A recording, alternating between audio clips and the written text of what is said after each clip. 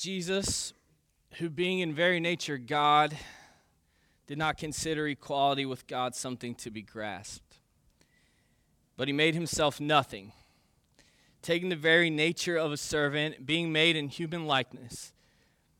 And being found in the appearance as a man, he humbled himself and became obedient to death, even death on a cross. Therefore God exalted him to the highest place and gave him the name that's above every name, that at the name of Jesus every knee shall bow in heaven and on earth and under the earth, and every tongue will confess that Jesus is Lord, to the glory of our God the Father. Let's pray. Hey God, we're here to meet with you. Whatever it is that brought us here today, God, you are here now. And so, Lord, through your word, God, I pray that you can encourage us, teach us. God, we're just going to ask you to do whatever it is you want to do over the next few minutes. But God, use your word to do it. We pray all these things in Jesus' name. Amen. A lot of you I know, some of you I don't, but here's one thing that you got to know about me before you start something, is that I'm the most competitive person that you will meet. And if you think you're more competitive, you're not. I'm more competitive, and we can compete at who's more competitive because it's me. And here's the thing about with competitive people, we hate to lose. Anybody else, just hates to lose?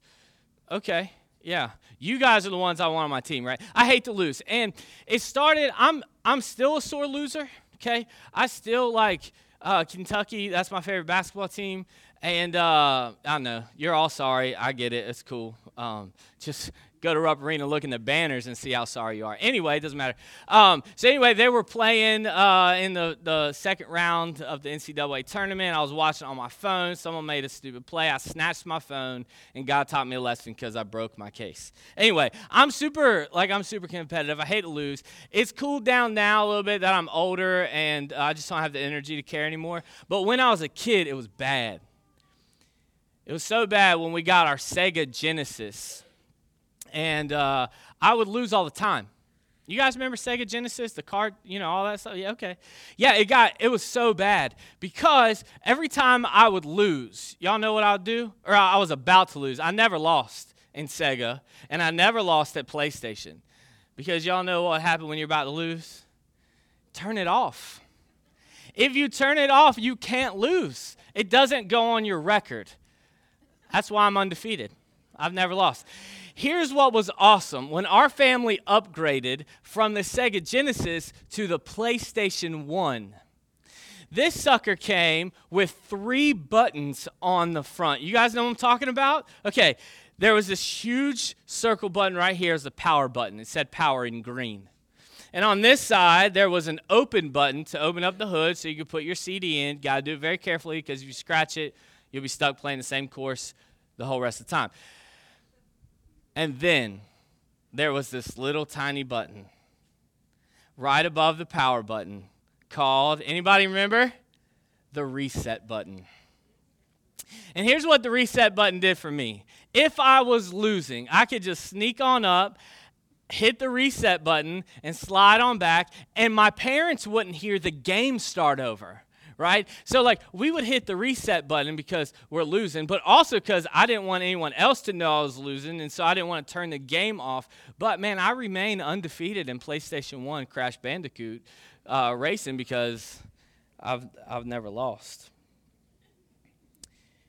You've been on the internet and you're trying to watch a video and it just won't go. It's that video you really, really want to watch, but it just won't play. And so what do? You go up to the top of the screen and you press the refresh button.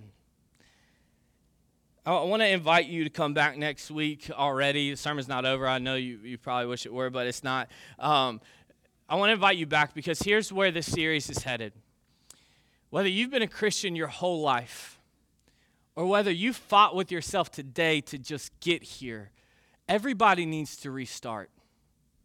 Everybody needs a refresh. Maybe you've, like I said, had a long week, had a long morning, and you just need to start over. Maybe you've had a long 2018 already. or maybe it's been the past decade or however long it's been, and you just need to restart. Well, over the next few weeks, we're going to talk about where does our restart, our refreshment come from. We're going to talk about how to refresh regularly.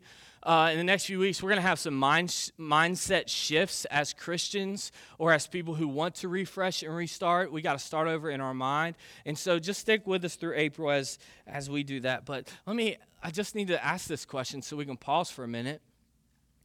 Who doesn't want to push the restart button every now and then? Every now and then, when you're just tired of getting beat, like you're just tired of losing, unless you're like LeVar Ball, right? I'll never lose. I'll never lose. Okay, you got to be a sports fan to know that, but you got to be a sports fan anyway because Jesus is a sports fan. Who doesn't need to refresh, man? Who doesn't need to start over every now and then, get up and push the reset button? We're going to meet a lady in the Bible this morning. So if you have your Bible, go ahead and open it to John chapter 4. If you need a Bible, do we have volunteers passing out Bibles? We might. We will in a second. If you need a Bible, go ahead and just shoot your hand up real quick. They'll bring that to you. Listen, we want that to be our gift to you. There's no shame. Probably like 80% of our church uses those Bibles. And so last week I forgot my Bible up here, and I had to use that one. So no shame. Use that. Look, if you want to follow along with us, you can follow us on the YouVersion Bible app and just search under the live events section, and you'll see Restore Church. Or you can download the Restore Church app, and you'll follow along with everything that I'm seeing right here is on that app. And so you can follow along with me there. But we're going to be in John chapter 4. We're going to let the Bible guide us. We do this every week. We let the Bible do the teaching and lead us spiritually, and then we'll make some applications at the end. John chapter 4, verses 1 through 4. This is how it reads. Now Jesus learned that the Pharisees had heard that he was gaining and baptizing more disciples than John. Although, in fact, it wasn't Jesus who was baptizing, but his disciples. So he left Judea and went back once more to Galilee. All right, I need you to use your imagination with me for a second. All right, so you've got Virginia. I know some of y'all aren't from here or geography majors, so I'm going to help you. North Carolina, which is God's favorite state, is right here. Is right here. When we die, we will all wake up in North Carolina, okay? Because that's where heaven is. Anyway, North Carolina, and then north of North Carolina is Virginia. I don't have any jokes about Virginia. And then God's favorite football team, which plays in South Carolina, Clemson, duh, everybody knows that, is south of us. So the geography is this: Virginia, North Carolina, South Carolina, okay? The way that this is set up, so he says that it's time for him to go from Judea, which in our illustration is South Carolina, and he's going to go to Galilee, which in our story is Virginia. So North Carolina is right in the middle. You all have got to see this, man. So I grew up in the United States of America.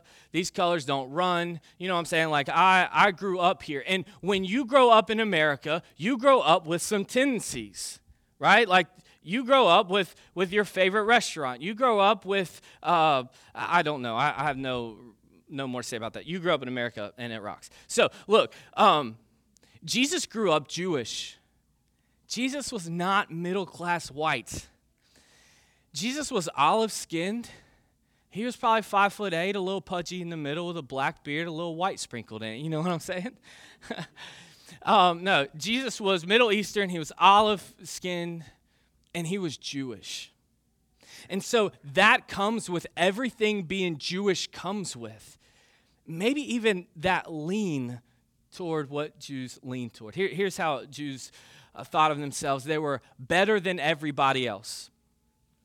Jews saw anybody else who wasn't Jewish as second class, third class. It didn't matter because you weren't first class. Because, here's why. Jews were God's chosen people.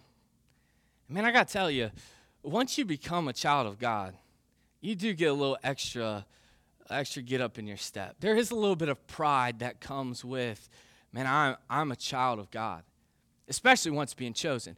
But man, they took it a little bit too far. And right in the middle of Judea and Galilee sat Samaria. Now, I don't know why, maybe God has just done this the past few weeks. We've talked about this the past few weeks here at Restore Church, haven't we? Samaria was not God's country.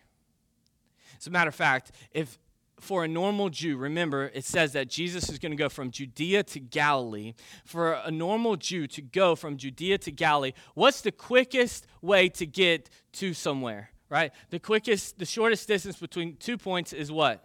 It's a straight line. But not when racism is involved.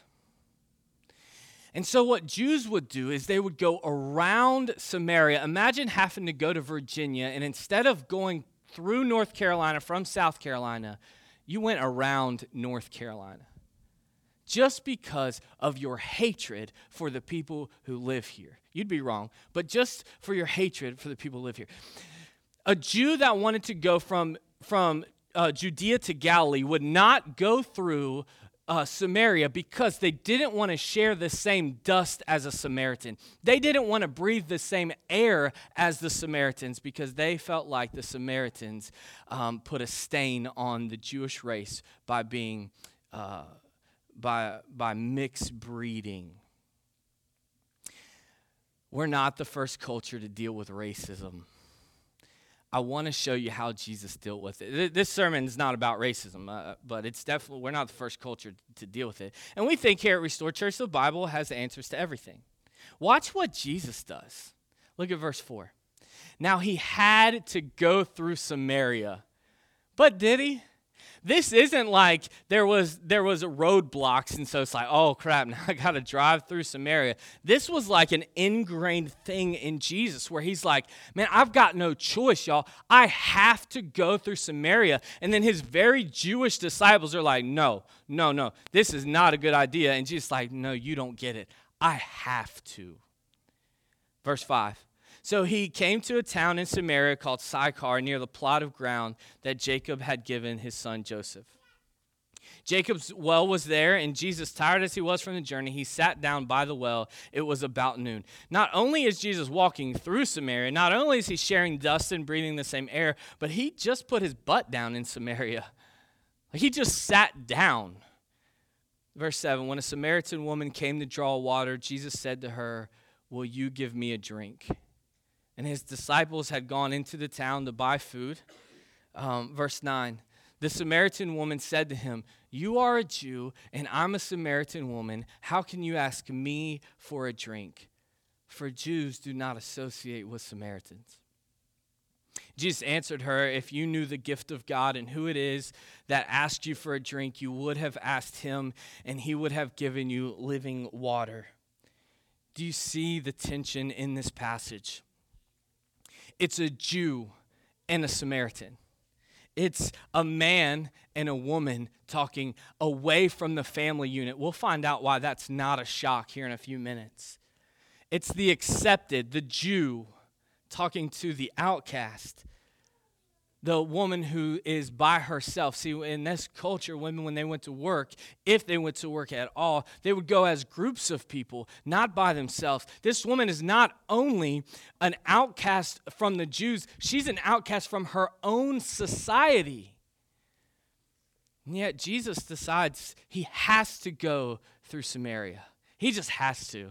And I'd imagine it's not there, and so this isn't in the scripture, but I imagine Jesus walking by and he's like, and I just have to sit there because I just have to talk to her. And so here's Jesus sitting in Samaria, talking to a Samaritan woman, the outcast, the savior of the world, talking to the scum of the first century. And so let's keep reading. Let's see how this story goes. He says, man, if you knew who you were talking to, you'd ask me for a drink of water. Verse 11 says, sir, the woman said, you have nothing to draw with, and the well is deep. Where can you get this living water? Are you greater than our father Jacob, who gave us this well and drank from it himself, as did also his sons and his livestock? And Jesus answered, everyone who drinks this water will be thirsty again, but whoever drinks the water I give them will never thirst.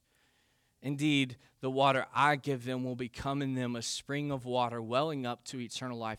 Can we go back real quick to the slide right before that? He says to her, I can give you this water, right?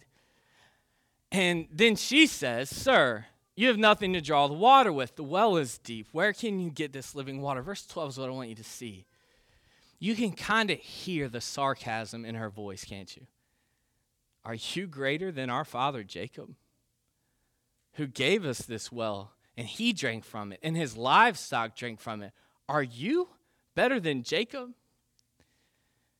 You can hear her sarcasm. Again, this isn't what this sermon's about, but I just want to tell you, sarcasm is fun, right? It can be. Be careful. I used to say sarcasm was my love language.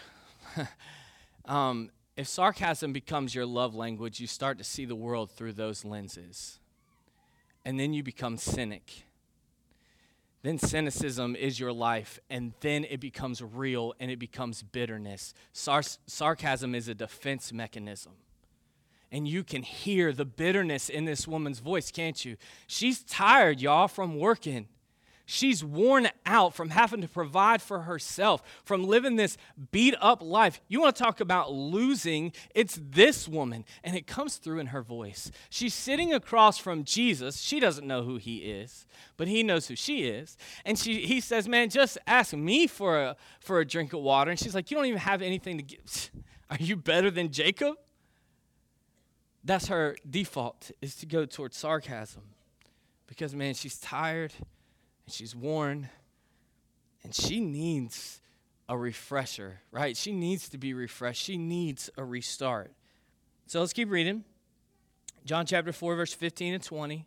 The next one, yeah. So the woman says to him, sir, give me this water so that I won't get thirsty and have to keep coming here to draw water. Jesus like, okay, you want to play this game? Go call your husband and then come back. I have no husband, she replied. And then Jesus said to her, you're right when you say you have no husband. The fact is you've had 5 husbands, and the man you have now is not your husband. What you've said is quite true. Sir, the woman said, I can see now that you are a prophet, and our ancestors worshipped on this mountain, but the Jews claim that the place that we must worship is in Jerusalem. This woman needs a restart, doesn't she? I mean, she's had, you know why she's at the well? Because she's thirsty. Yeah, I've been waiting all week to say that joke. What I didn't anticipate was laughing at my own joke. It's all right. That was pretty funny. Sorry. If you missed it, you missed it. Sorry. But this woman, she needs a restart, doesn't she? She needs to start over. And what she doesn't realize is the person sitting right in front of her can do that. How have you seen love portrayed? How have you seen love demonstrated in your life? Maybe you grew up in a broken home where love was demonstrated by beating each other up and screaming at each other until you just couldn't do it anymore, so you just had to leave. Maybe love for you is a touch and go kind of thing. It's just a feeling, and sometimes it's there and sometimes it's not. And when it's not, you just got to fake it till you make it, and then eventually it'll be there. For this woman, love was people coming to her and taking. And that's not what love is. Biblical love is to give without expectation of receiving. What biblical love looks like, what real love looks like, is to give, and that's it. It's not to give so that you'll get back. It's not to give so you'll have one up. And listen, if that's what your marriage is built on, you need to refresh yourself. If you're in a relationship and all it is take, and it's not give, or if you're keeping score, that's not what love is, and you need to restart. Love is to give. So let me ask you, how have you seen love portrayed? You guys know the song Hallelujah by Leonard Cohen, and it's so sad when it gets to this point where he says, maybe there is a God above. And what he says next is, maybe there is a God, but I've not seen that kind of love. Because what he says is, maybe there is a God above, but all I've ever seen from love was how to shoot somebody who outdrew you. Maybe you've seen love look like that. This woman really needs, for the first time in her life, to see a love that gives, and it doesn't stop giving. And Jesus has just offered that to her. He says, I will create in you a well, a spring that will come up from inside. You know, this worn life you have, this tired life you have, this broken, losing life that you have. Why don't you restart? I can erase all of that with the joy that comes with a love that gives with no expectation of receiving. She needs that. And maybe you do too. Let's wrap this passage up. In John chapter 4, verse 21 to 26, woman, Jesus replied. He says, believe me, a time is going to come when you will worship the Father neither on this mountain or in Jerusalem.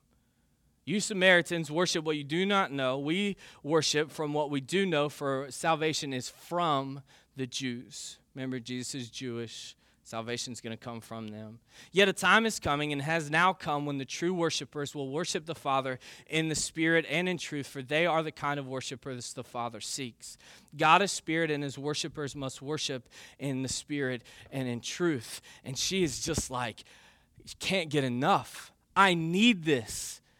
The woman says, I know that the Messiah, the Christ, is coming, and when he comes, he will explain everything to us. And Jesus says, I am he. I am the one who's speaking to you. Man, I can't imagine the feeling that she had. The overwhelming sense of, why aren't you asking me for something in return? We're alone. Why aren't you trying to take advantage of me? Why are you just offering this to me? We need that kind of love, don't we? Have you ever been loved like that? Maybe you have. A really good mom, a really good dad, they'll love you that way. But for some of us, we haven't. But all of us, at the same time, we have. I'm not a motorhead by any means. I know where the brake is, and I know where the gas is. Sometimes I know where the gas pedal is more than the brake pedal. But, sorry. When we're talking about this kind of love that just gives, this isn't written here, but a really good wife, a really good husband, they also love that way. And as I'm preaching this, that's how my wife loves me. I can't outgive her. She's just better at it, and that's my excuse. But I just can't.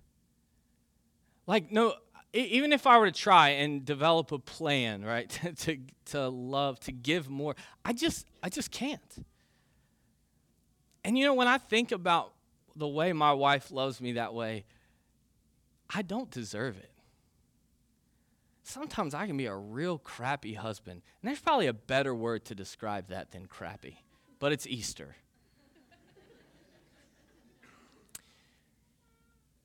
I can be a real selfish person. But my wife doesn't keep score. She just loves me anyway. And when we think about this love, this overwhelming, relentless love that we get from God, we don't deserve it, do we? All right, back to the motorhead part. Rolls Royce, anybody have one? No. Rolls Royce are, I know y'all, okay, all right. I walked through the parking lot. Rolls Royce, man, they're these super expensive cars, and when they first came out, they came out with this the advertisement that it's the car that will never break down. So this really rich guy, because you got to be really rich to buy a Rolls Royce, he orders a Rolls Royce. It's the car that's never going to break down. Who wouldn't want to do that? It's a great investment. It's probably what he told his wife to trick her to let him buy it. So he bought it. They shipped it to him in Germany. The car that will never break down. And can you imagine the anticipation? Man, I order something off of Amazon, and I'm at the doorstep like, come on, I can't wait for my business cards to get here. He ordered a Rolls Royce, and finally it gets here, and so he's like, man, I live in Germany. I'm going to take it and drive it Autobahn. Right? I'm going to take this thing and just drive it as fast as I can because this is a car that will never break down, and sure enough, wouldn't you know it, he's flying, and then he hears, do, do, do, do, do, do, do. And the car that never broke down. So the man who's filthy rich, he's like, no problem. I'm just going to call Rolls Royce and say, hey, my car broke down. So he calls them, and he says, hey, having some issues. My car broke down while I was flying on the highway. Don't know what to do. I can't fix it. And they said, okay, we'll send a mechanic. He'll be there tomorrow. So the rich man, he sits back. The guy gets there. He fixes his car, and the man gets in his car. It drives like it's brand new. He doesn't have a problem with it. And so a month goes by, though, and the man realizes, man, I've never paid for the repairs. I'm wealthy enough. So he calls Rolls Royce and he says to Rolls Royce, hey, you guys sent a mechanic about a month ago to fix my car, my Rolls Royce car that will never break down. You sent a mechanic to fix it. I'm calling to pay my bill. What do I owe you? And the person on the other side of the phone said, sir, we don't have any record of anything ever going wrong with your car. Yeah. That's the gospel. That's the gospel. And you have been loved with a love that gives with no expectation of receiving anything back. You have been loved in such a way that anytime you want, at any moment, you can hit the refresh button. You've been losing, I know. And we're giving you permission without shame. The gospel's giving you permission without shame to stand up and push the button to start all over again. The refreshing, it comes from Jesus. And it will give you a well. Maybe you're sitting there and you're like, I'm the cynic. I'm bitter. I'm worn. I'm tired. I'm the bottom of the social barrier. I'm the outcast. And Jesus is like, look, listen, I can give you a well inside you that just bursts, and it will never make you thirsty again. We all need that. For God so loved the world that he gave his only son, that whoever, no resumes, no background checks, that whoever believes in him will have everlasting life. On Friday, Friday was Good Friday. It's good for us. I don't know how good it was for Jesus, but it's kind of sick to me that we call it Good Friday, but whatever. Stick with it. And I was at work on Friday, and what I did was I set some alerts to my phone that would give me reminders during the day of what was happening at that moment. And so let's read what happened. Mark chapter 15, verse 21, it says this. Just listen. You've been loved with a love that gives with no expectation. A certain man from Cyrene, Simon, the father of Alexander and Rufus, was passing by on the way in from the country, and they forced him to carry Jesus' cross. And they brought Jesus to the place called Golgotha, which means the place of the skull. And when they offered him wine mixed with myrrh, but he did not take it, and then they crucified him. Dividing up his clothes, they cast lots to see what each would get. It was 9 a.m. when they crucified him. The written notice of the charge against him read, "The King of the Jews." They crucified 2 rebels with him, one on his right and one on his left, and those who passed by hurled insults at him, shaking their heads and saying, "So, you're going to destroy the temple and build it in 3 days. Come down from the cross and save yourself." In the same way, the chief priests and the teachers of the law, they mocked Jesus among themselves. He can save others, but he can't even save himself. Verse 32 says, "Let the Messiah, this King of Israel, come down from the cross that we may see and believe." Those who crucified him also heaped insults on him. At noon, darkness came over the whole land until 3 p.m. And at 3 p.m, Jesus cried out in a loud voice, my God, why have you forsaken me?" And when some of those standing near heard, they said, "He's calling Elijah."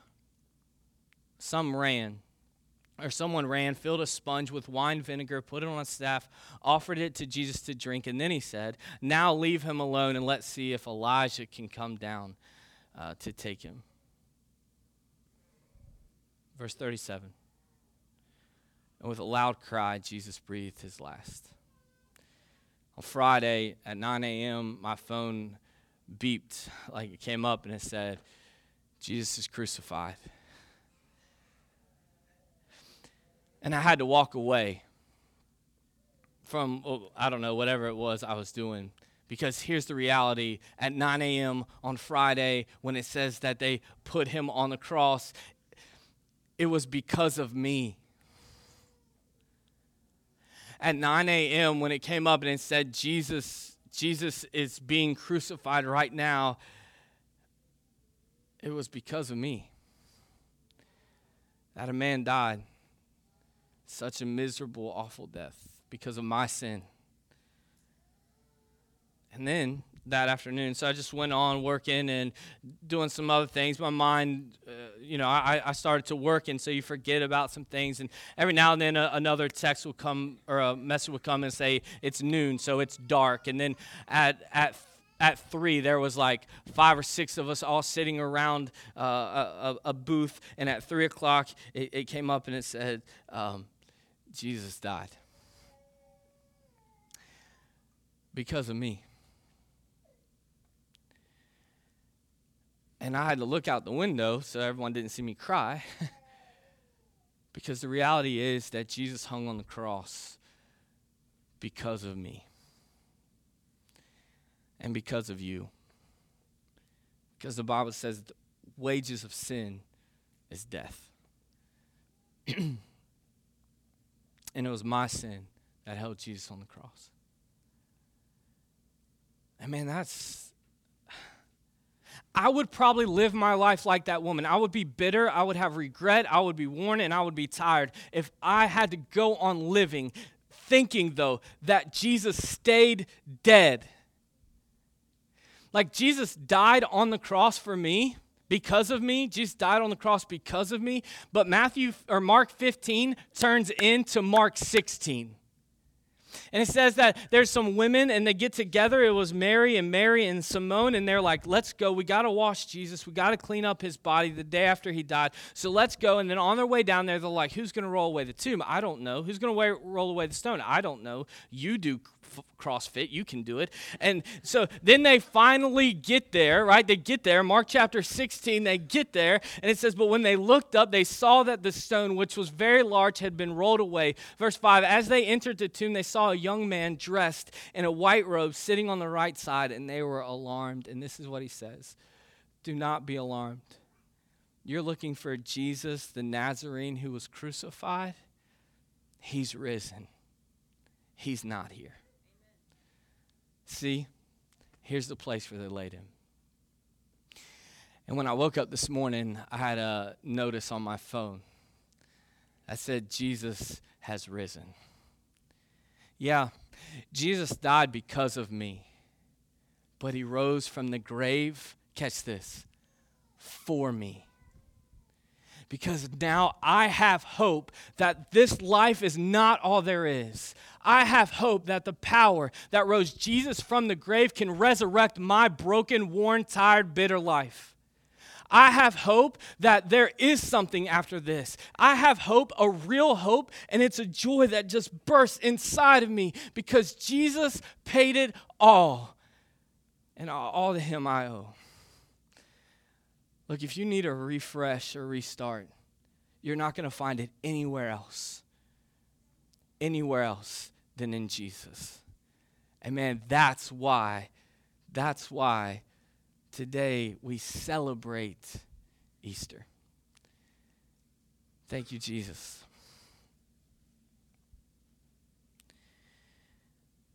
I don't deserve to be loved the way you love me. I don't deserve to experience the hope. God, you know my life, and you know how broken it can be. God, you know the things I've done, the things I've said, the things I've thought, but yet you say, you are still my son.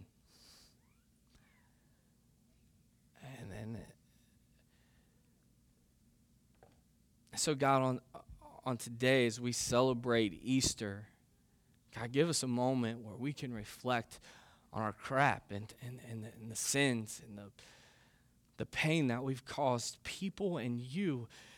Let us reflect on the depth of the things that we've done that caused you to go to the cross. But God, let us think more and celebrate more that there's a new life and a resurrection. And God, if you can raise Jesus from the dead, you can raise our lives back to something new. So God, we love you and we are so thankful for you. And so we pray all these things in the name of the risen Jesus. Amen.